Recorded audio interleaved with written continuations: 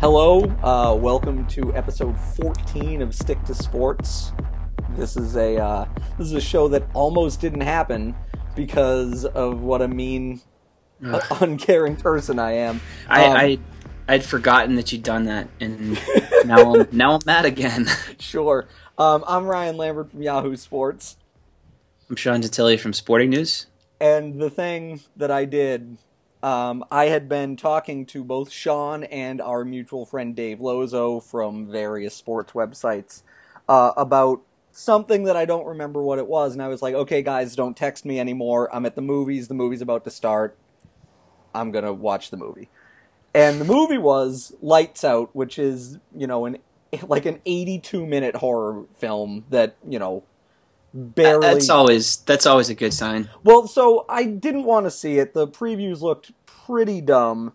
But then every review came out, and they were like, this movie is, fun and gripping in a way that you wouldn't expect it to be, given how bad the previews were and the runtime. And I'm like, what's the runtime on this thing? And then I looked, and it said, 82 minutes, and I was like... well, at least I'm not, committing a lot of my life to this movie. And right. I watched it, and it was pretty dumb, quite frankly. Jump scares and all that kind of stuff. Don't spoil it for people here. Just there was just a twist ending. Of course, there was a twist ending. But I will say that the twist ending was so bananas that you're watching it and you're like, okay, this is what the logical... I can tell right now that you really want to ruin this for people. No, I really don't. But what I'm trying to say is, you watched it and you're trying to figure out how they're narratively going to get out of the only thing that could happen in this movie to have it be the ending for real. And they don't do it. They just do the thing that you're like, well, they're not going to do that. You're talking too much about it. Okay, I'm sorry. So, usually, when I see a bad movie, I will immediately text Dave after. And I'll say, Dave, you won't believe how stupid this movie was. And then we'll talk about how I only see dumb movies, in his opinion. Now You See Me Too. Yeah, I saw it. It was not great. But I saw it because it was a heist movie. Anyway, so... I go to text Dave, and then do not realize that I have ruined this movie for Sean Gentili, my close personal friend. And it's not even that I certainly wasn't gonna. Odds are I was not gonna go see it in theaters, but if now you're definitely not going. If word of mouth was starting to circulate that there was a crazy twist ending, and there's a decent chance that I would have gone to see it, and yeah, Ryan just flat ruined it. And I was 100%. I was furious. We've had this discussion before. I legitimately felt really bad about it. We've had this discussion before. Ryan likes ruining things for people just in general, and has to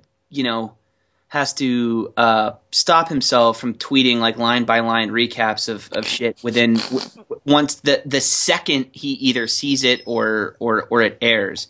So his dedication to ruining stuff that people would otherwise enjoy is it's documented. Yes. But the killer thing about that though is that Lozo did it to me before. Lozo ruined that HBO show with and this is my no, I don't the HBO show with what's his face with Oscar Isaac. Oh yeah. He didn't ruin it, but he gave the ending to it completely against my will. I had no desire to know it. I told him to not tell me, and he told me anyways. And it was kind of the same thing where that's totally different though. That's not. I mean, if for example, if there was a movie some theoretical let's say you're going to see The Sixth Sense, right?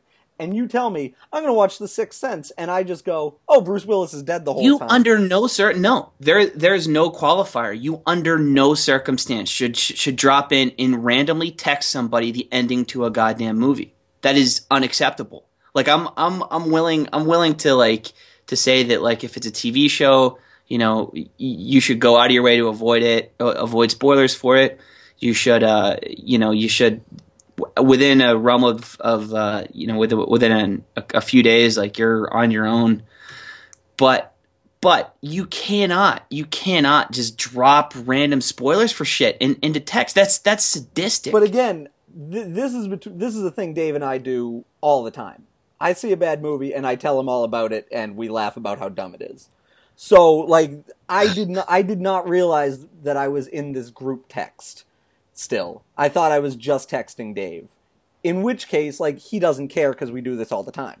I'm not sure if I buy that. Why would I do it otherwise? Like, I wouldn't... It does... Like, honestly, I know you, like, again, we've talked about this before, but my feeling is that unless you have, like, a good joke or whatever about it, it's not really a thing, like, that I would just do this. You know what I mean?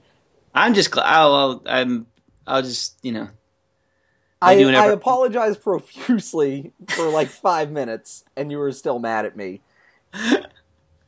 For a movie I have a lower tolerance for that than I thought I did. Yeah, you were furious. You were legit. I was pissed. It was at the end. It was literally on Friday afternoon. I had didn't ask for any of it. The thought of seeing it had at least crossed my mind, but it'd be disingenuous for me to say that I was definitely going to do it. But yeah, it's good. Now whenever Halloween rolls around, I will have, you can scratch that one off the list of scary movies to watch. Yeah. Yeah, I mean, I would do it because it wasn't very good. But right, and like if all a movie has going for it is a twist ending, then is it a movie at all? Like there needs to be more to it than that. So I mean, we all saw The Village, right? Like, I didn't miss. Yeah, I didn't miss out on much in that regard. But for God's sakes, if you would have done that with something I actually wanted to see, oh yeah, that's what you said. You My said God. The show wouldn't exist like this podcast would have ceased to exist. I would definitely not. I would not have spoken to you for a little bit and had to actually, work to get over it. Yeah. Yeah. And I get that. I really do. But again, I wouldn't do, like, if it, I guess this is a bad example, but like if it was a super serious movie like Lincoln or 12 Years a Slave and there was like some surprise ending or something like that, I wouldn't be like texting anybody about. Unless you were in a text message with Lozo and exchanged. No, but again, in exchange text in 60 seconds that made you forget who you were speaking to, and then you might ruin a good movie. But again, like, I wouldn't do that about a good movie. Like, I don't text Dave about, oh, I just saw, what's an Oscar film? Like, I just saw Swiss Army Man, and here's the crazy thing that happens in it or whatever. Like, that's. But if Dave was like, because this is what happened, Dave was like, oh, I'm not going to see it. I don't care. If Lozo said he could have very conceivably done that with like whatever movie you decided to go to that day, and if it was a movie that I wanted to see and you ruined it for me, I'd have gone ballistic. I was already angry enough over a shit movie that 99% I was not going to see until it hit Redbox like in October or whatever. Yeah. And at the time I would have said, don't waste your time if you had asked. But I didn't want to talk to you, so I did not ask. Right. Your point is well taken, and I will again publicly apologize. And the big takeaway from all of this is that you guys are all 600 people who are going to listen to this. Like you almost were denied that. You almost were denied this thrill in this privilege because Ryan was a careless shithead. Put it on my tombstone. That's fine. So anyway, a thing that I actually wanted to talk about on the show this week instead of continuing my apology tour was the upcoming calamity of the Olympics in Rio de Janeiro. Yeah, I feel like whenever we talked about this before, like we kind of framed it. Not as a joke, but the whole discussion was centered around Zika and about that being, the main kind of mitigating factor for it. And obviously, we both knew at the time that from a human rights standpoint, this was going to be a disaster. But the bit that we spoke about it sort of focused on on people getting, whatever, a fever and a rash from mosquitoes down there, and it's obviously significantly worse and significantly more serious than that. Not to downplay Zika virus either, but like when you're talking about the stuff that has come to light in the past and has come to light recently and will continue to come to light over the last couple of weeks, I mean, it pales in comparison. Yeah, Dave Zirin had a story about it where he went down there and like talked to Rio's mayor. I think it was the Nation was the publication that that printed it. It's also Dave Zirin, by the way.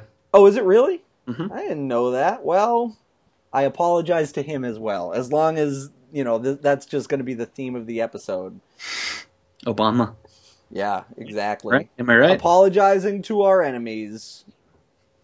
But yeah, and some of the stuff, like you hear about, for example, the water down there is really gross and like not safe. And then the story was like, yeah, they did like a test boat race on that water, and the people on the boat like got diarrhea, had to have like IV bags, were throwing up all over the place. And they're like, and you're like, oh, that's really bad. And they said, yeah, and that, like, to keep that context going, these were just people on boats in that water. They were on a boat. Like, they were, they had passing contact with that water. It's, several, like, tens of millions of times, like, more, like, it would be unsafe to swim in the U.S. several tens of millions of times over. Which is, like, that's mind-boggling. And I mean, they're going to have people swimming across, like, 10 kilometers of this water. But, like, it's mind-boggling in one sense, but nobody should ever be surprised at the depths of corruption and, depravity that goes on with the IOC and with FIFA. Those are the two. So, like, is it, like, part of you is like, yes, it's hard to believe that this is going to be a consequence for people in the Olympics, but then the other part should be like, well, it is the IOC, and they are the most corrupt governing body on the planet. Yeah, sports are not. Yeah. I mean, what is it? They've spent $12 billion on this thing in, like, one of the, the cities with, like, the greatest disparity of wealth in the world, probably, or one of them, maybe like Moscow or something, is up there as well. And yeah, it's grotesque. it like, you're reading all about it, and it sounds like, yeah, they upgraded a lot of the infrastructure where tourists go, and meanwhile are just like knocking down poor people's homes and like murdering people in favelas because they're, slightly too dangerous to even have in the city. Yeah, and the city itself, in the last years, the police force, it's a recurring theme. The police force has been militarized to the point where, in Zirin cited in his article, there's more than 300 people in Rio that have been killed by police this year. Like, what planet are we on? And it's, it's distressing and it's sad. And, but like at the same time, like, I think anybody, you should have seen this coming to an extent. Yeah, of course. Because this is what happens when the Olympics come to town. Yeah, and Rio is a uniquely kind of problematic site for that. We saw it with the World Cup. Like people who covered the World Cup in 2014. I mean, they have horror stories, and this is on an even grander scale than that. Yeah, I mean, You hear about, nobody in Sochi really uses any of the Olympic venues there. And it's like, well, right, because that was just, a $50 billion giveaway to Russian oligarch contractor companies or whatever. And, the Rio Olympics, it's the same idea. But I guess the difference is that, like, Sochi is a resort town. Right. Nobody bulldozed poor people's homes in Sochi to build the ice arena. Yeah, and it's this like neoliberal dream that like actually, us spending all these billions of dollars is good. That was the thing the mayor kept saying is like, it's actually good that we're doing this because it's going to help everybody who lives here. And then go talk to these people, and they're like the people who are displaced or whatever, and they're like, oh yeah, we're afraid our homes are bugged because we spoke out against this, and like, we don't know where any of our old neighbors ended up, and that we've all been kind of like forced to live in government housing. And right. And the mayor juked the stats to show like, yeah, there's hundreds of people said that the government housing and the other the other alternate housing options are better than where they lived before, and that doesn't line up either. There's plenty of people, that Zirin spoke to and cited in his piece where, a politician told a lie. Can you believe that? Yeah, and I mean, you read all this stuff about all the corruption in Brazil in the first place, where 60% of the legislature is under corruption investigation or has already been charged for it, right? Yeah, I mean, this is and I know we framed it before as talking about Boston rising up basically and saying we don't want the Olympics. And that wasn't going to happen in Rio for a variety of reasons, and there, because of the wealth and because of the inequality and because of the way things are down there, they were uniquely kind of susceptible to something like this going down, and it's a shame, and it's a bunch of people who it's poor people left holding the bag, which just tends to be the way things shake out. Yeah, it's depressing. And it'll be interesting to see over the next few weeks, what direction the coverage takes, because you're in a really tough situation too. Like if you're there ostensibly to write it about sports, you can't ignore it, but at the same time, the problem is so overwhelming that how do you even talk about it? What do you even do? Yeah. You're there to cover basketball or whatever, which is a reasonable expectation. So where do you even start? Does everybody can't go there and walk through favelas and make a difference in that way. So yeah, it's going to be interesting, and I feel bad for people that are going to be forced to make that choice, because it will happen. Yeah, I mean, I know a couple of people who are going down there, and they were saying that the security briefing meetings they've had to sit through are insane about just how you keep yourself not only from getting robbed or kidnapped or murdered or whatever, but also how you just don't get insanely sick down there. And then you read all this stuff about, oh yeah, we went through and we stress tested basically all the facilities in the athletes' village, and it's a hellhole, and all those buildings are going to blow up the second there's more than 8 people in there. Yeah, it's amazing that $12 billion can just literally disappear. Into the pockets of all these people. I stopped, I lost my capability to be surprised by all this sort of stuff whenever Qatar got the World Cup. That's when I was sure. That's when I was okay, literally anything can go anywhere under any circumstance as long as it's controlled by governing bodies like FIFA or the IOC. As long as there's enough money to be made via cronyism, anything at all can happen, because Qatar is a disaster, and it's a couple years away, but it's on par, with the human cost that's been paid with the construction of these facilities. The fact that,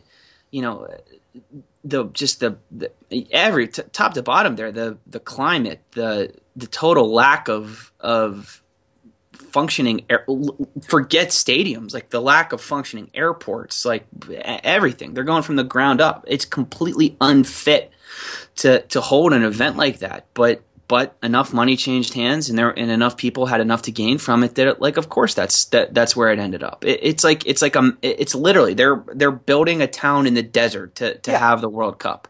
So once that happened, that was when I was oh nope, literally anything is possible. The corruption of these organizations is boundless, and nothing should surprise anybody. Yeah, and I mean, for me, I guess it was like, hey, when everybody in the world had to be like, hey, Russia, are you gonna like imprison any gay person that comes there? And they were like, we're gonna basically adopt "Don't Ask, Don't Tell." Yeah, Because just don't be that gay. yeah, Like you can come, just don't be super gay. yeah. That's essentially what their answer was. They Right. they were like, yeah, as long as you keep your mouth shut. And then all the corporate partners like NBC and Coke or whatever, like they were just like, yeah, I guess we won't mention that then. Like, how do you if you're like, on NBC or whatever, I don't know how you go down there and just be like, what's great is everything that's happened around the Olympics. Isn't that so nice? Like, if there's any any reason to be about that, honestly. If there's any reason to be optimistic about the future of all this stuff, is that it really does seem like people over the last and the Rio Olympics were awarded however many years ago. The 2022 World Cup was awarded in 2010 or whatever it was. Yeah. Like over the last however many years, like people have wised up to what a scam this is and what a bad financial decision it is, and also just how it just ruins the lives of people who live in these areas after the fact. So, maybe moving forward, things are done a little bit differently, but you certainly can't rely on that. And if it doesn't change, then this stuff is just going to get increasingly hard to stomach. Yeah, and somehow, which is crazy. Which is crazy, by the way. Like it's crazy to think that that they've managed to outdo themselves with regards to the Sochi Games, but they have, and here we are. Yeah, it's a thing of like, I can't remember what the actual countries are, but the only countries left bidding on the Olympics at this point are basically like, either oligarchies or like borderline authoritarian governments like Kazakhstan or whatever. And China and I think Russia wants another Olympics. Yeah, they're just going to keep having them in China. Yeah, exactly. Like what? My God, what does that say about all of us who are consuming this and part of the process? It's really depressing, and I'd rather not think about it, but yeah, because again, I can't not. Like you say, I mean, I'm going to be watching the Olympics every day. And like, glad the USA is wailing on, yeah, right. It's Equatorial Guinea just dropping 80 points on them in the first half or whatever. Cool. Let's go watch some water polo. Let's forget what's happening out there and watch whoever. Christ, I just like whiffed on who's going to be there for the hoops team, but yeah, I get. Durant. I don't think he's going to be there now. No, I thought he was. Is he? Whatever. I lost track. I think they were just resting him for the. So many guys pulled out. So many guys pulled out that I like kind of just was just wait one and guy see. who will definitely be there, even if Kevin Durant is not, is Draymond Green, and he was not very good against China the other night. Mm-hmm. So on his mind, clearly. Yeah. Well, slapping that dude in the bars on his weighing hard on him. It's true, but the good news is that even with Draymond Green playing not very well, they still won by 50. So, right. So let's just focus on that and forget that there's God only knows how many people who have been forced out of their homes by the event that we're watching. Yeah. Yep. Sounds great. Do you want to know the horrible truth, or do you want to see me hit some dingers? Dingers, yeah. I mean that's literal. I mean, that's an obviously years old joke from The Simpsons, and it's kind of more about the steroid controversy and all that kind of stuff. But yep, absolutely, that still applies, and it's just one of those perfect Simpsons jokes that it's one line, and you're like, yeah, that summed it all up. Pretty well, just like the thing about when Bart's elephant Stampy rampages through both the Republican and Democratic conventions, and the Republicans have a sign that says "We want what's worst for everyone," and the Democrats have a sign that says "We don't know how to govern." It's true, and it's like, yep, that all you got it. Nailed it. Swish. What sucks is that like come August, we're all going to be watching this. We're not going to have like everybody plowed through Stranger Things. Like we can't just say like, hey, let's watch a show on Netflix and forget that this is happening. Yeah, for sure. Did you watch Stranger Things, by the way? I did. Yes. After I think I was done with it by the time the last episode came out. Like I'm pretty sure I started watching like after we recorded that last one. And in the interim when we had all those tech issues, like in 24 hours or something stupid, I burned through all 8 episodes. Yeah, I did the same thing. I watched them all one day. And it was great. Really, really like very fun show that knew exactly what it was. Because I think that's my main problem with a lot of like not self-referential, but like genre-referential stuff, is just the idea of like, see, we're doing this thing like from... Don't you like that? You like that, right? Remember when you liked that 15 years ago? Well, now you like it again, but, we shot it with computers this time or whatever. Yeah. That's kind of why I don't like the Black Mirror, is it's like, do you remember the Twilight Zone? Yeah. I sure do. Hey, have some more. Yeah. I with Stranger Things, I feel like it took me a little longer to get grabbed by it than it did by other people. Like, it took solidly until episode 3 for me to be completely locked in. Like I was gonna watch all of it regardless, just because of the for a couple of different reasons. But like there was definitely a couple episodes that took it to completely hook me in, and it was once we started learning about 11. I think once we got some backstory on her is when I was like, okay, I'm all in. Yeah, I mean, that was the thing, right? Is like you know that she has like these weird powers or whatever to some extent because she's in this lab, but the rollout on that was so slow, and it was just like Matthew Modine not saying anything. Like I don't think he had a line for the first 5 episodes. He almost did a bad job of not saying anything, by the way. Yeah, like, I agree. Like every time they showed his character, and again there will be some level of spoilers for the show that follow, but every time I saw him pop up, since he runs the and whatever, he's like an MK Ultra guy who took the next logical step to run this kind of government program about ESP and telekinesis and whatever. Like every time I saw him, I was like, oh yeah, that's Matthew Modine in a white wig or whatever, and he's just old now. He's not speaking. Yeah, his hair was very white, so I thought maybe they played it up. Yeah. But yeah, like he took me out of it whenever I'd see him. Yeah, I wouldn't say that he took me out of it, except, it was more along the lines of like, is he going to do anything at all? And then he didn't really. Didn't. Like even at the end. Yeah, that's what I mean. Like there was not a payoff for him. Yeah, he shot all his scenes in like one day basically. Yeah, like he had no arc other than to just be like, the looming sort of classic Spielberg, 80s kids movie style, governmental agent who, was out to screw everything up. Like that was basically the entire purpose he served. Yeah, and again, and that's what I'm saying. Like part of it, it's like, oh, Matthew Modine, not that he's, a star anymore or whatever, but he was one of 2 basically recognizable name actors, right?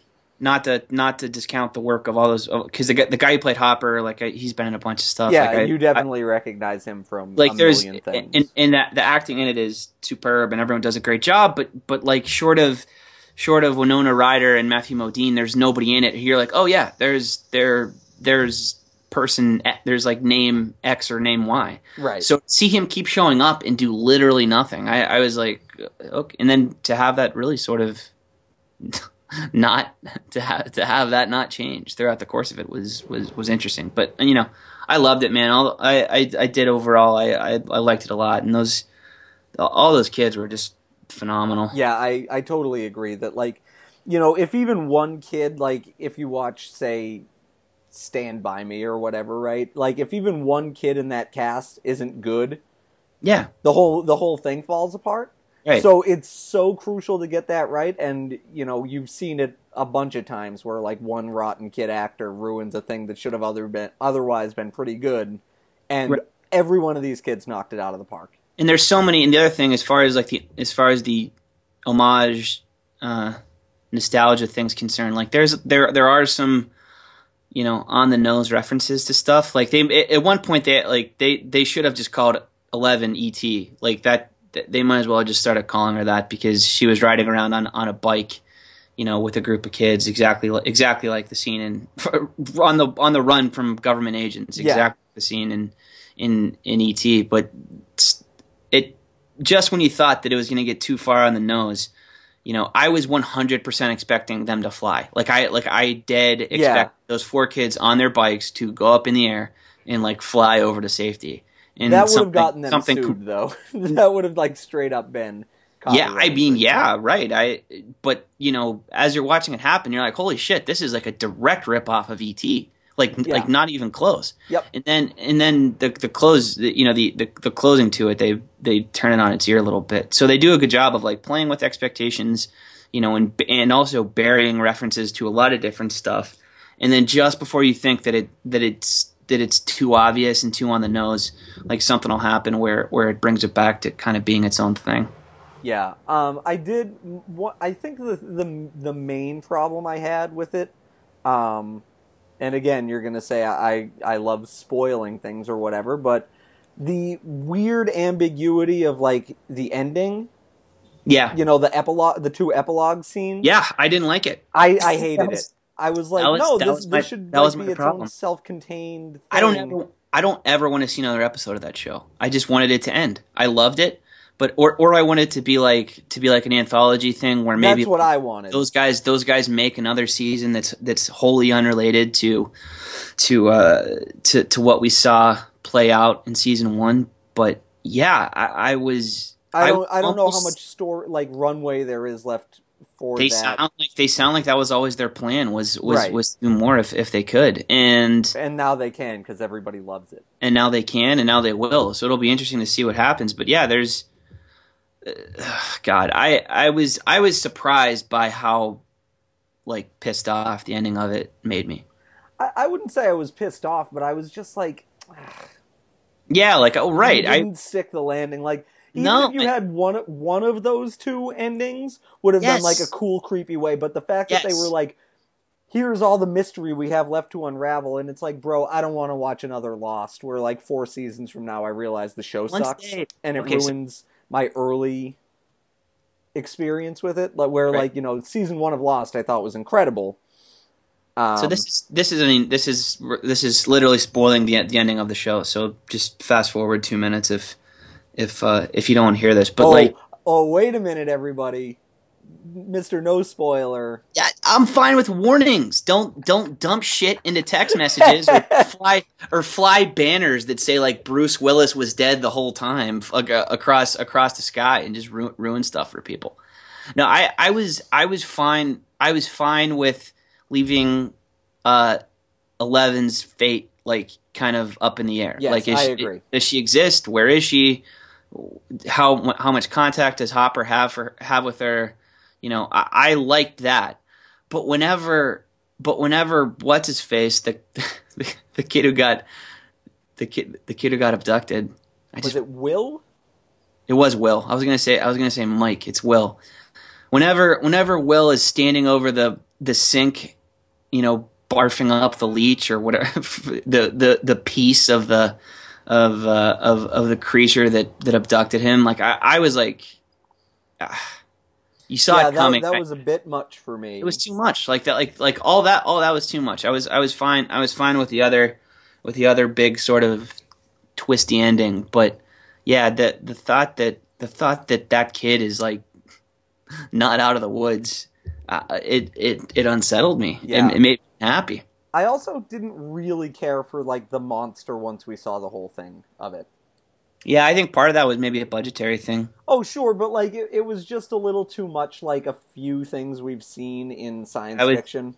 Well, and even it was like that was like, is this is this a Guillermo del Toro ripoff, or is It this? was like Alien meets Guillermo del Toro, and you were Yeah. just like, yeah, I guess. I mean, Well, they use human beings as pods, like the aliens in Alien, and they look like the design of them is like it's also like Alien, but with a face straight out of like Pan's Labyrinth or something. yeah, and I really loved how good of a job they did over the first few episodes to make it like the shark in Jaws. It's absolutely what it was like, and I really like by the time you actually saw it, it felt a lot like Jaws in that way because you see it and you're like, oh, that's why they didn't Right. last 3 hours like because it removes some of the danger.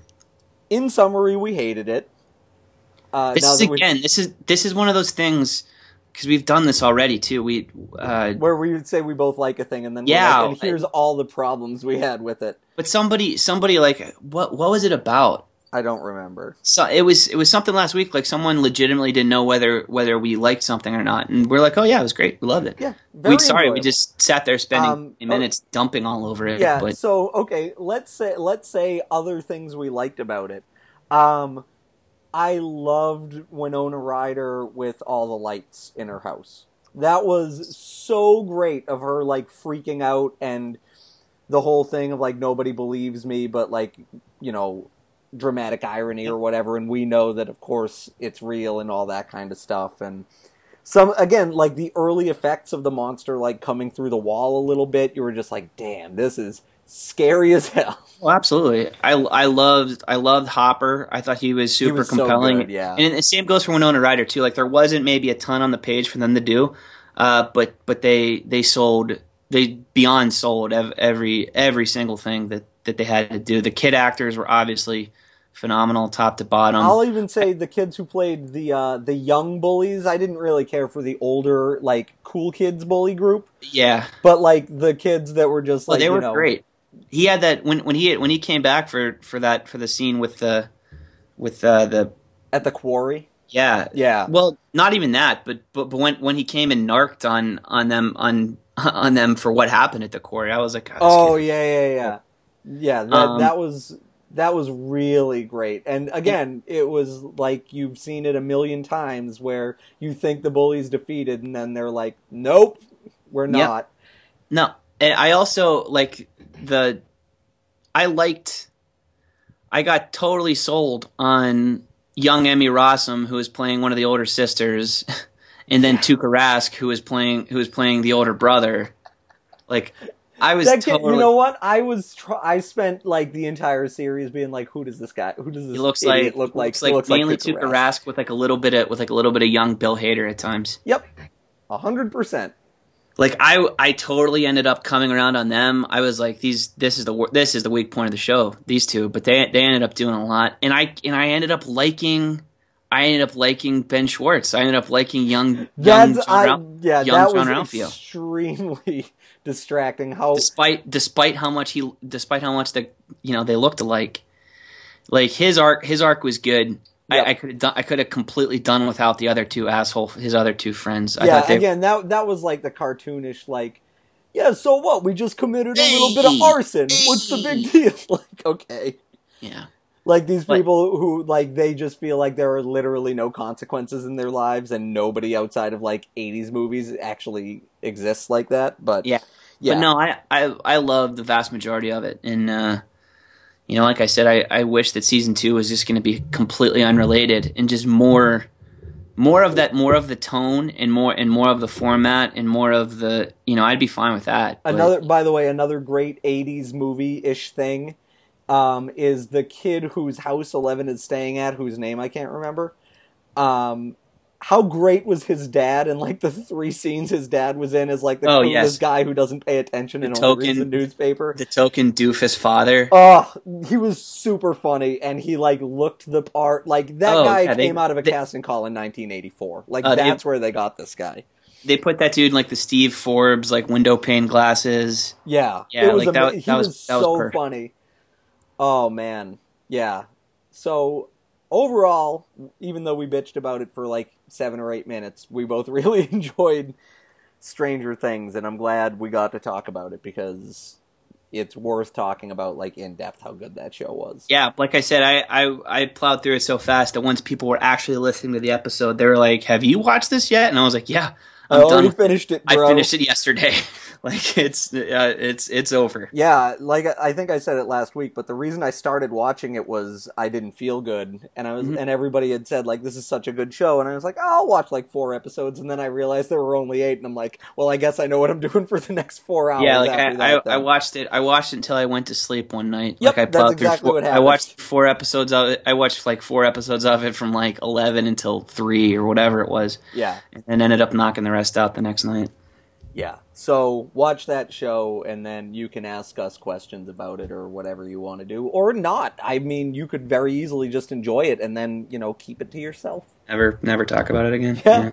And then the last thing we wanted to do before we get to questions, speaking of those, is last week we did a thing where we drafted, celebrities we would want to be friends with. I won, of course, but this week we wanted to do something a little bit different because, maybe just to mix it up, I guess. And I came up with the idea of why don't we talk about the 5 greatest sports things that we have been in the building for. Mm-hmm.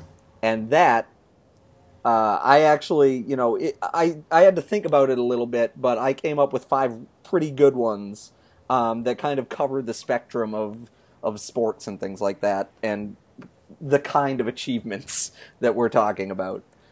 I don't know about you. I would like to say, like, if are we doing 5 or are we doing 5? 6? Yes, please. Well, we do as many as you want. I don't care. Okay, well, these are all. I'm going to preface this by saying, like, these aren't necessarily the most impressive, individual performances or whatever, but these are just like the most memorable, like, sports related things that I've seen in my life, and some of them are from childhood, including the first one I'm going to talk about. This is in no particular order for me personally. In 2001, it was right after I turned 15. My dad we got tickets to see the Penguins play the Thrashers. This is in January of 2001, and I watched Billy Tibbetts, who was like the roster dirtbag at the time, and he certainly was a dirtbag. He had been in trouble for statutory rape at one point. Like he was not a good guy, and we can just leave it at that. I watched him punch Darcy Hordachuk in the face while Hordachuk was on the bench. That's pretty good. And I was zeroed in on the bench, and I watched it happen, and that has stuck with me, forever. And part of it is because Tibbetts was just such a memorably scuzzy kind of guy. Like he was on a probation for the statutory rape thing, and then like something involving a BB gun. Like he pretended to hold up somebody with a BB gun. Like he violated his probation and ended up getting thrown in jail. Like he was a player that just absolutely would be unrosterable now. Yeah. But in 2001, there was enough. That's recent enough to know what a dirtbag he was, but not. It's also thankfully, something like that couldn't happen again. But he was just such a memorable dirtbag, and he completely just dead suckered Darcy Hordachuk, like, right in his face. That's amazing. Yeah. I guess now that I'm thinking about it, there's an honorable mention that's like, it's more of just a thing that happened in the course of a game, and it's not. It was very impressive, and I still think about it every once in a while. There was this guy on the University of Maine hockey team in the early to mid 2000s, I want to say. His name was Michel Levier, and he was a very, very good college hockey player that was obviously like never going to go anywhere in pro hockey, right? Mm-hmm. But he was unbelievable at the college level, and there was one game where they were playing my college, UMass Lowell, where Lowell was horrible and Maine was very good, and it was like 7 or 8 to 1 Maine at one point, and he had either broken his stick or lost it during a power play. Yeah. And another teammate who was like a defenseman, like instead of him going back to the bench, a defenseman like kind of like threw his stick at him. Oh, that's Or great. no, this is what happened. The defenseman like scooped up Michel Levier's stick from the ice and like flipped it in the air to him. Wow. And he caught it like exactly like you would want to hold a hockey stick. Yeah. And then the puck magnet. Within 2 seconds the puck came across and he buried a one-timer.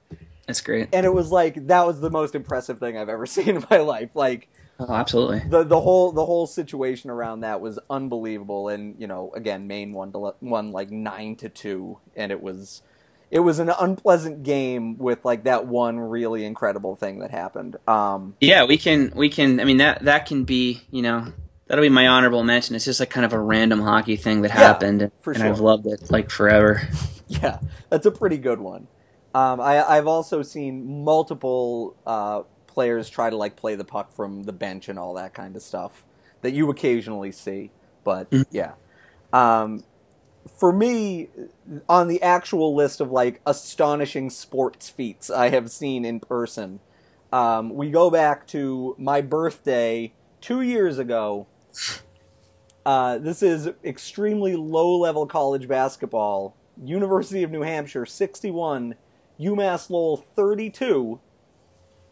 This game is notable because in this game, UMass Lowell set the all-time NCAA record for lowest field goal percentage. That all time. All time. Here's what do you think the lowest field goal percentage is in a single game? From a team? For a team, yes. Like 15%. Ooh, being very generous to the UMass Lowell Hawks here. They shot 12.24% from the floor. Oh, boy. They went, and this is the real, I just pulled up the box score. The real stat is they were 6 of 49 from the floor. Jesus. 6 of 49 against a team that, by the way, at that point was 5 and 15. It's amazing. It was the most incredible thing I've ever seen in my life. The leading scorer for Lowell had 12 points. He went 2 for 8 from the floor. Wow. Like, that's impressive. It's really, really impressive. And like, you're sitting there watching it and you're going, wow, they can't make a goddamn shot tonight. And then, after the game you look at the stats and you're like, oh, they went 6 of 49. Wow. Including 0 of 20 from 3-point range. I think that's similar. That reminds me of a couple years ago when I watched the Maple Leafs go the third period in overtime without putting a shot against, without tallying a shot against the Penguins, and it's totally, it was. I think they had single digit attempts in that whole time. Like it was just unbelievable. It was artfully awful and memorably really, really, really terrible. Yeah, that's it's always interesting when you see a team be indescribably bad. Yeah, that'll happen. All right. My next one is Barbaro at the Preakness. Wow! In 2007. Yeah, man, I was there. I went to 2 Preaknesses while I was in college, my sophomore and junior year, I think. And the second time I was there, yeah, I watched Barbaro break his leg. But the other that was also like the peak of the like porta potty running, like just total lawlessness in the infield, because it was right whenever cell phone cameras were starting to proliferate, so people got a better idea of what actually went on there. So I didn't even know that it had happened. Like I didn't even realize like what was actually going on the course. Like I was too busy watching just literally unspeakable things happen. Like I saw stuff happen there with people that I know and respect that I would never like stories that I would never tell in public. Yeah. Like it was completely horrifying. And it was the last time I went. Like I didn't go my senior year of college just because I was like, this is too much. Like this is too much for me. Who, by the way, was was and remains a jackass, but also even more so then. Like the fact that I was like, no, I'm done. I never want to go there again. Like that shows how absurd it was. But to make matters worse, like yeah, that was whenever Barbaro started down the road that ended that eventually led to his demise. No, wasn't he like killed on the track? No, he was not. They ended up saving him, but he ended up dying eventually of the injuries he sustained. But they didn't actually destroy him on the track. Are you sure? Yes, I'm 100% sure. Okay. Because by the time he died, I was interning at USA Today Sports and had to like deal with it was like months later, and I had to deal with the Barbaro remembered stuff. Horse obituaries. Basically, yeah. Speaking of seeing really horrific things, I once went to a Boston Bruins game where they beat the Calgary Flames 9-0. Jesus, that's impressive. Yeah, and granted, this is like, let me pull up the box score here. This is 2012, so this is still the Bruins, like, within a year of winning the Stanley Cup. And the Calgary Flames really, like, finally getting to the end of that whole, like... Is this your choice? Is this your choice, by the way? Yes, yeah, it is. This is my choice for the fourth most impressive thing I've ever seen. Is just how badly the Bruins kicked the absolute shit out of the Calgary Flames. It was really, really ugly. Mm-hmm. But I went with a friend of mine, and again, the Bruins are very good, and the Flames are really bad at this point. And I said to my friend, I'm like, I bet the Bruins score like $1.15 into this game. Tyler Seguin scored the first goal of the game at $1.14. And it got worse from there. And I was like, yeah, it's going to be a long night. Yeah, they scored 3 goals in the first, 8:49, 4 more in the second period, and then 2 more in the third. Jesus Christ. Yeah. And the only reason I went to the game was because Jerome McGinley at the time was sitting on 499 goals. Yeah, I do remember when that happened. Now that you say that. And he missed a wide open net with like 17 seconds left. Yeah. And I was like, well, this game then is just like wholly disappointing in terms of it wasn't close. I mean, the Bruins scored twice in the first 3 minutes and change. So it was like, okay, there's no way this game's going to end up even remotely close. And then the Bruins outshot Calgary, it looks like 41-25. Jesus. So, like, it was ugly from start to finish. And that was also the game where Chris Butler, I don't know if you remember Chris Butler. Yeah. Chris Butler finished a -7, and I want to say was in the penalty box for one of the other goals. Oh, that's great. That was in that same kind of vein. What was it? It was. I know it was Brett Lebda. Oh, Brett Lebda finished -3 in a game. His team won 6-3. I want to say, which that's incredible. That remains one of my favorite things of all time. But I didn't actually witness that. Yeah, but I was watching that game on TV when it happened because it was like a Sunday afternoon Maple Leafs game. It's amazing. But yeah. All right, so we're on number 4. Yes. My number 4 is the 1997 NBA Slam Dunk Contest, which is when Kobe won. He went through the legs. Yeah. It was awesome. I was 11 or whatever. Had Kobe's shoes, like was a huge at the time, he had an Adidas deal at the time. Obviously, he was my guy. And this is true of all like all-star events. By the way, they're 100% geared towards, and they should be geared towards children in the audience. Like yes, absolutely. It is. So you just hope that like memorable stuff happens for a kid. And it did. Like that's stuck with me forever. Like that's still one of the coolest things. Like I watched my guy win a dunk contest, and also in that same dunk contest, Michael Finley, who was playing for the Mavs at the time, he threw the ball up in the air and tried to do a cartwheel while it was in the air, and did like a terrible like just it was like he fell over basically, and I think he blew the dunk too.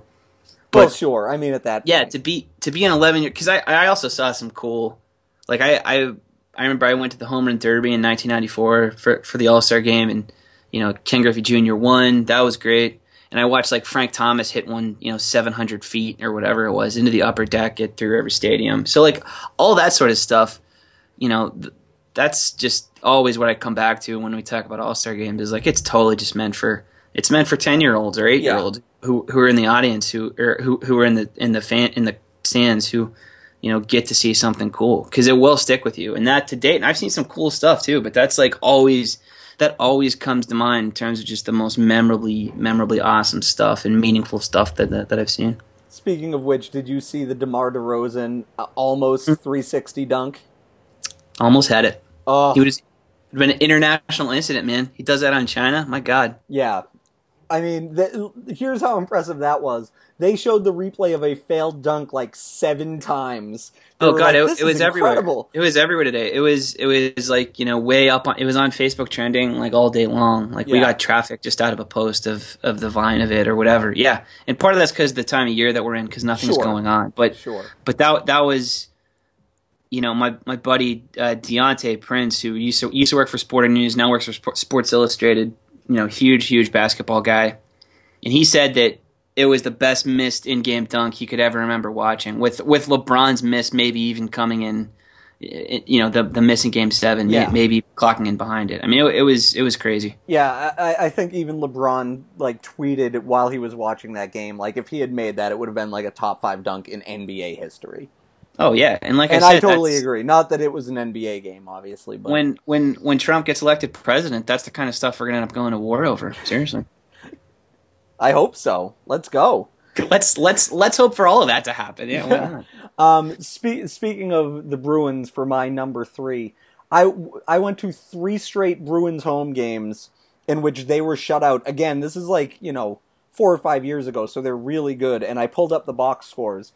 The shots on goal that the Bruins had in these 3 straight games that I went to, 42 in a shutout by Henrik Lundqvist, 37 in a shutout by Cam Ward, and 40 in a shutout by Jose Theodore. It's amazing. And that, obviously those were in the space of like a year and a half or something like that. Mm-hmm. But like I don't go to Bruins games super often, and I just happened to get tickets for 3 straight games where they got shut out and put up a ludicrous number of shots. I mean, that's almost 120 that they didn't score on in games. It's funny. You must have been really sad since your favorite team's the Bruins. I love and then in that same stretch, the other game I went to was the 9-0 game. Mm-hmm. So it was a good year for you. Yeah, I mean it was over 2 seasons. Looking at what the box scores say, I would have guessed that they were all the same year, but from 2010-11 to 11-12, I just happened to see like 4 insane results. That's great. And the one against the Rangers, they lost 3-0, and they didn't score on 42 shots. And that one stands out as the most memorable for a few reasons. One, it was on Valentine's Day, and I wonder if you can guess what my girlfriend at the time thought about me going to a Bruins game on Valentine's Day. Thrilled. She was super psyched about it. But the really memorable part of that game for me was the, let's say, 40-year-old like dirtbags from Malden or whatever who were sitting directly behind me and who got mega hammered before the game. And it's the way it works. Yeah, I'm talking, this is a Thursday night game. They were insanely drunk in the first period. Nice. And they're literally screaming because this is 2012. People have had iPhones for quite a while at this point, right? And these guys are like making fun of their friend for having an iPhone, and one of them's like, great. He's got a fucking smartphone. It's more like a gay phone. You have me with that. That's the best part of that whole sequence. That a smartphone is a gay phone because of those people who they're talking about. Actually, okay. So another thing, another hockey game that I went to. This was when I was younger, but this made me think of it. Another drunk guy behind me with his buddy. He was talking about he's like, dude, I'm really horny. I'm gonna go home and give my wife the oak tonight. Wow. And I was like, give her the oak is Yeah, a man. term I have not heard before, but that, you know what? That's crazy. I'm Congrats. sure. Yeah, man. That's kind of stuff that happens when you grow up in places like Boston and Pittsburgh and Philly and whatever. You're gonna hear some shit. God knows, man. I got a terrible education going to various Pittsburgh sporting events. Oh yes. All right, so my number 3 is the Madison Bumgarner wild card game performance where he pitched the Giants past the Pirates. It was like a 4-hitter complete game. It's like one of the better pitching performances I've ever seen. But most importantly, after the game, because I was there for work, after the game, I took the photos of Madison Bumgarner like stone cold Steve Austining 3 beers at once. And it was like a series of 4 basically, where I had him open up the beers, and then I had him raise the beers, and then I had him dumping the beers like all over his face, and it was all over the place. I think CNN asked me to use it. Like it was crazy, and it's still like, but between the actual greatness of the performance on the field, and then just taking he got a fair amount in his mouth too. It was impressive. So my God. To drink 3 beers at once after something like that, that was he earned it, man. Special. Yeah, I do that after every show, actually. But sure. I don't. Another job well done. Way to go, Michelob Lights. Mick Ultras, bro. For my number 2, I once saw Brian Giunta when he was in college score 5 goals in a single period. Wow. Yes. It was the first period of a game against Maine in 2001, I want to say. Like the 2000-2001 season. I think it was his last year at BC. And, yeah. You said that young man is going to be captain of the Montreal Canadiens one year. Well, I mean, I want to say he was undrafted, maybe. Mm-hmm. And everybody was like, because he was like 5'3". I remember like the first time I stood next to him, I was like 13 or 14, because I had won like some kind of a promotion to go on the ice and like shoot the puck into the net or something. And he walked by me like in the big line of BC players going back to their dressing room, and as a 14-year-old, he was like as tall as me on skates. Yeah. Like, I get. And I was I like, can do okay, it. yeah, well, great. I can do it. But yeah, so like Giunta was an incredible college hockey player. All 4 years he was at BC, he was just unbelievable. But yeah, he if I remember, he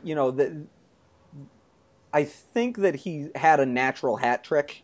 You would figure. Well, no, but like I think he opened the scoring and that like scored all 3 of BC's first 3 goals. Mm-hmm. But it was a natural hat trick of 5-on-5 power play shorthanded.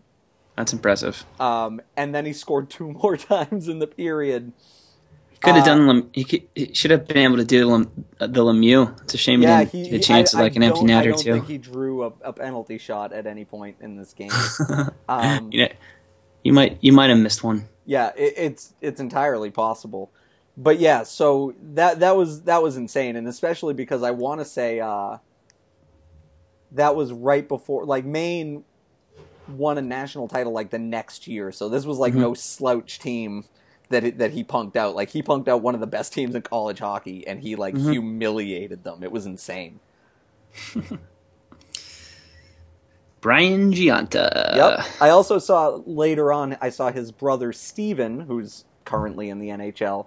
I feel like he had a shorthanded hat trick, and 2 of the goals were at 5-on-3. Or 3-on-5, I guess I'd say. I guess as I really don't know much about college hockey, like it just wasn't my thing, and remains not my thing. But that seems even.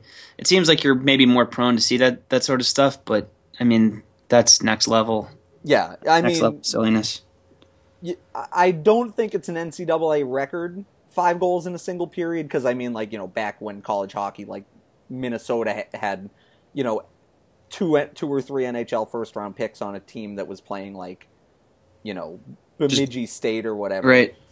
I would imagine, like, one of those guys scored 6 goals in a game or something like that. But yeah, I mean, I don't know that I'm ever going to see a single game performance like that again. No, I can't imagine it. And number 2, this is only tangentially a sports performance, but it's a performance by an athlete that I witnessed.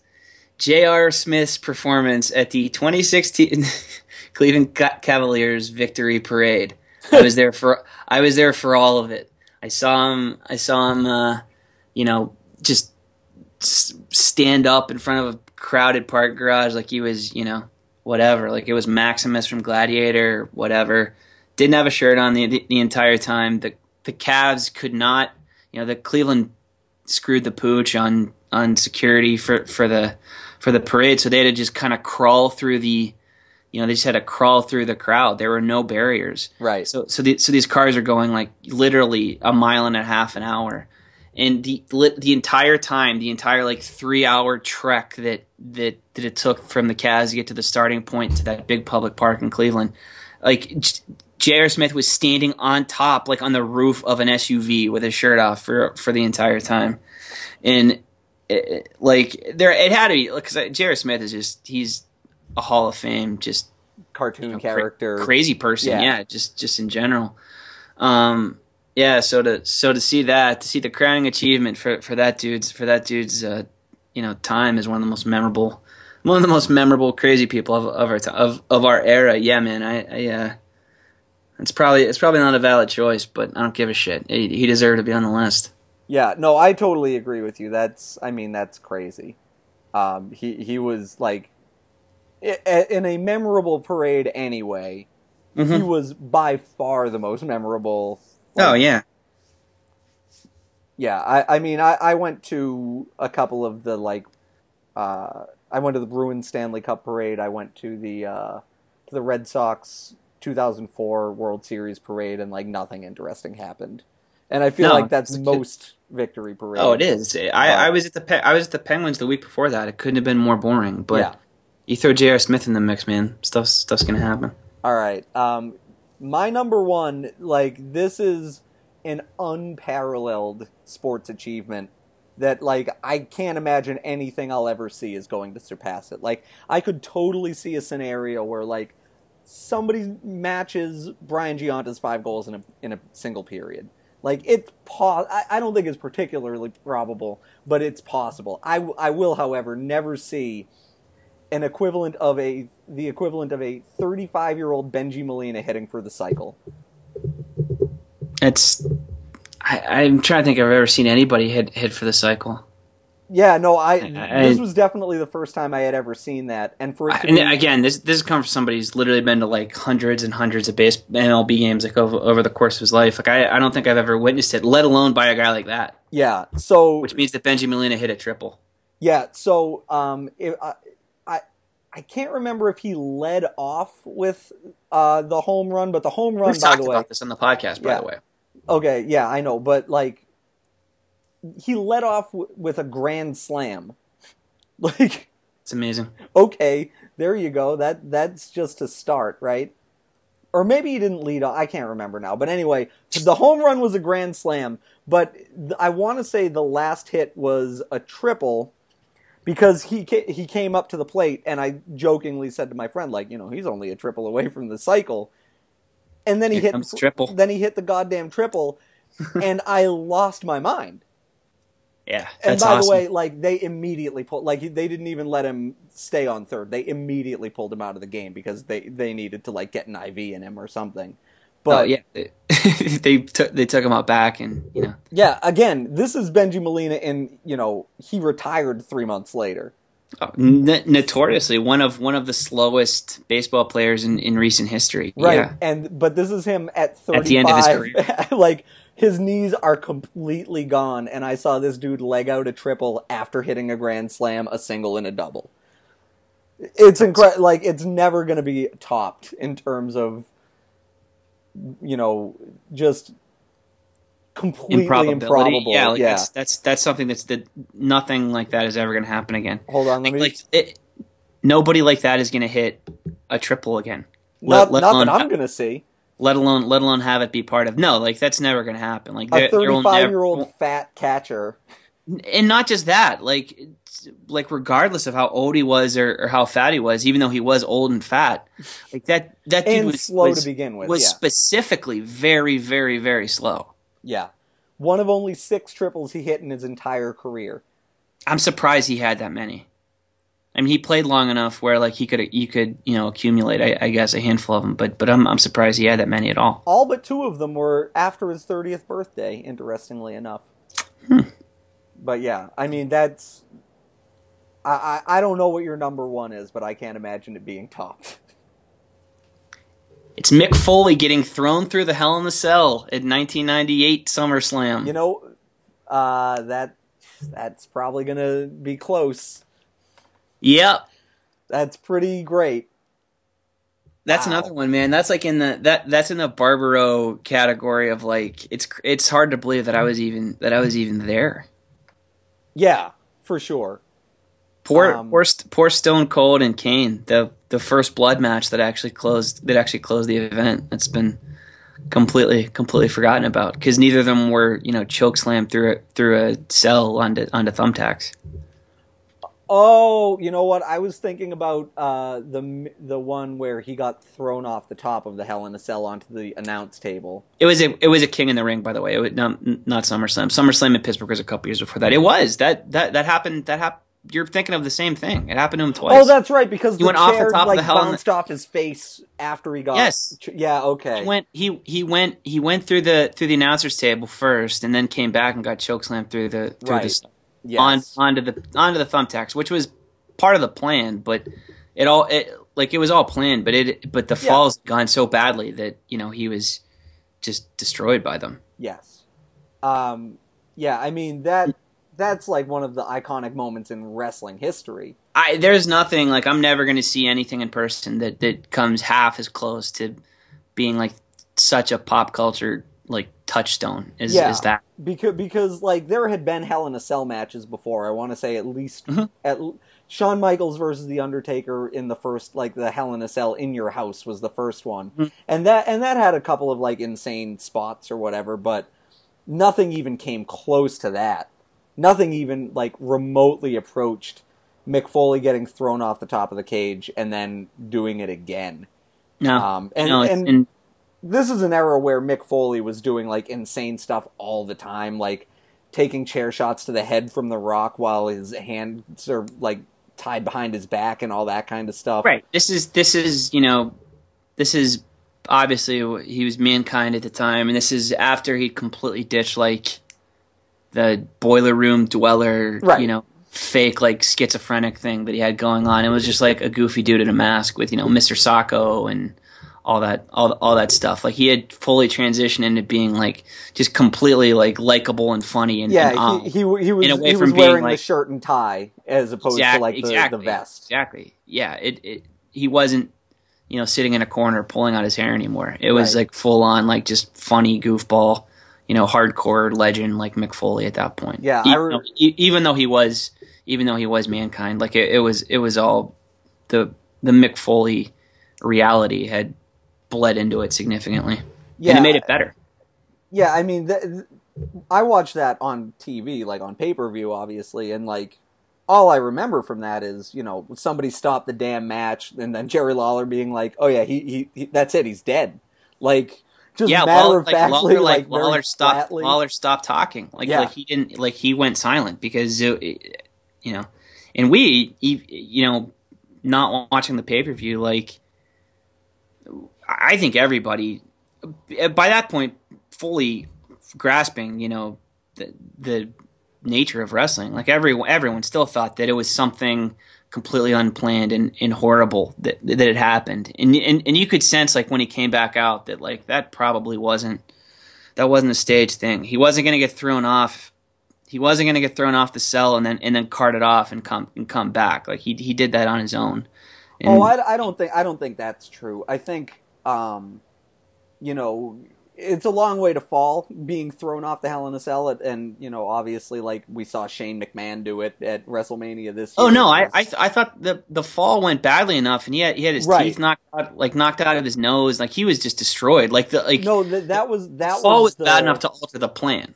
No, that's what I'm saying is like I think they always like they had him get up off the stretcher and all that kind of stuff to heighten the tension because the cage was obviously designed to give way for the choke slam, Right, and so was the ring.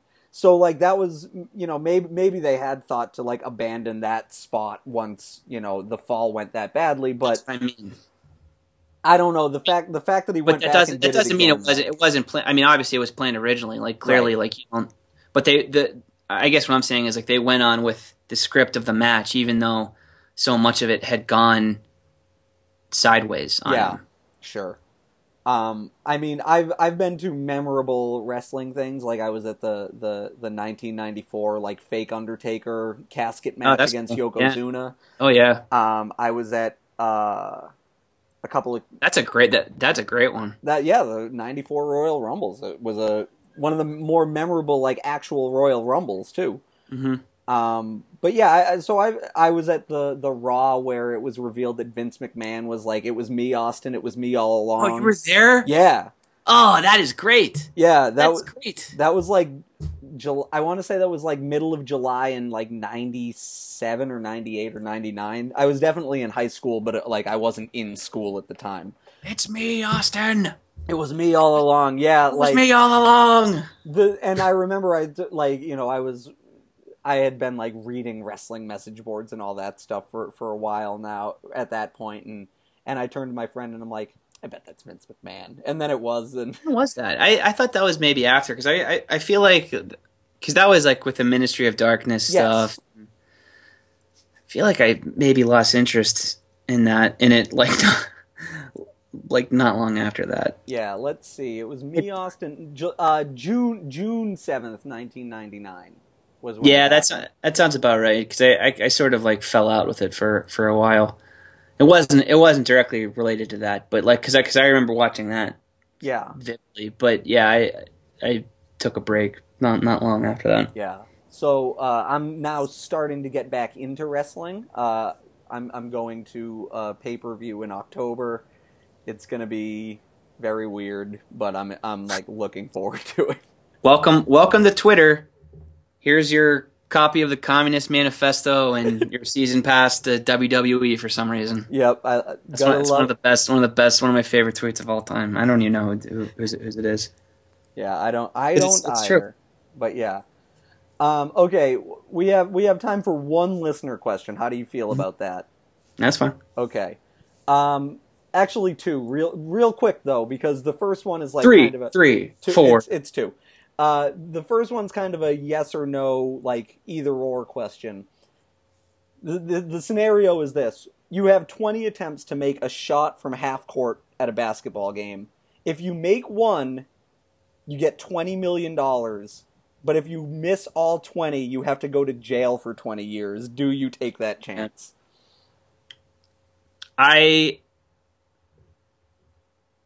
That's amazing. Yeah. I will say this. I can say that I do believe that I have a pretty good shot at making one of them. Really? Like, yeah. But I don't know if I would. I don't know that I'm confident enough 100% in it to say that I would risk 20 years in prison either. I'll up the ante a little bit and say you find out and you have a month to prepare. No, I'm in that scenario. Like, yeah, I'm very close to saying yes. Like I've made half court shots before. Like it's not it's not like it doesn't take like all the skill in the world or anything. Obviously, right? No, so it certainly doesn't. But I'm going to say this. No. I'm not confident that I could make 1 out of 20 3-pointers. So I'm gonna give this one a hard pass for my own self. Yeah, I would have to think long and hard about it. If I had time, if you gave me a month to practice, I feel like at the end of the month I would say definitively like, yes, I can do this and I will do it. Or or no, I don't want to go to jail. Yeah. I'm right on the borderline with saying yes to that. Wow. That to me is shocking. I would never in a million years do it. I wouldn't if I'd have come in cold. I can say this. If I came in cold, I would end up chickening out and not doing it.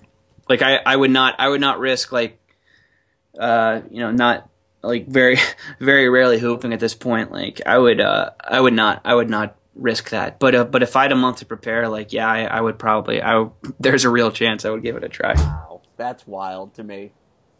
All right, and then the other question, again, this is a quick one. You're on a hike in the woods, and you have a gun with you, and you encounter Bigfoot. Do you shoot Bigfoot to prove to everybody that he's real, or do you let him go and let people go on believing? God. What? Holy shit! Yeah, that is great. Yep. That like goes back. That goes back to like kind of what we were talking about last week with DB Cooper too. Yeah, absolutely. Oh man. I think I would shoot him. Really? I think I would. This is a controversial stance. I would absolutely not shoot him. But I would and I would never. Oh man, I'm really on the fence with that. I would never be one of these guys who like devotes his life to like trying to prove Bigfoot's real or that kind of thing. I might tell a few people, but like I wouldn't go on Twitter and be like, just saw Bigfoot. Like no. It would either be all in or all out. Like I would basically either not tell anybody, or I would shoot him and try to get rich off it.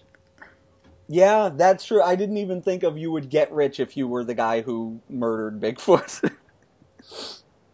Well, 'cause if there's one Bigfoot, then there's lots of Bigfoot. See, that's what I was gonna say too. Is like if I encounter more than one Bigfoot, there's a pretty good chance I'd probably shoot one. Just to be like, and by the way, I saw like 3 of them, and here's like the baby one or whatever. If I knew that I could get, and I know this isn't the original question because the original question was supposed to be really hard, and it is. That's amazing. It's insanely hard. But if I knew that I could make like a couple $1 million off it, I would do it. But if there were no money in it, if you were just doing it for the love of the game, if there were no money in it, like if I would it would be great just like shoot Bigfoot and then ask questions later. Like shoot first, ask questions later. Yeah.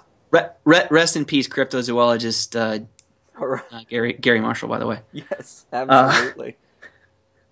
Like oh man, if I knew I could make like legit money off it, like I wouldn't do it for like $10,000 or anything. But if it were a lot of money, how about this? I definitely would. You don't really make you don't make a lot of money off it, but like you make enough to like that being the guy who shot Bigfoot is your thing for a few years, and you make the rounds on all the talk shows, and you have a book deal and all that kind of stuff. I don't know how you would monetize it. That's my question. But that's what I'm saying.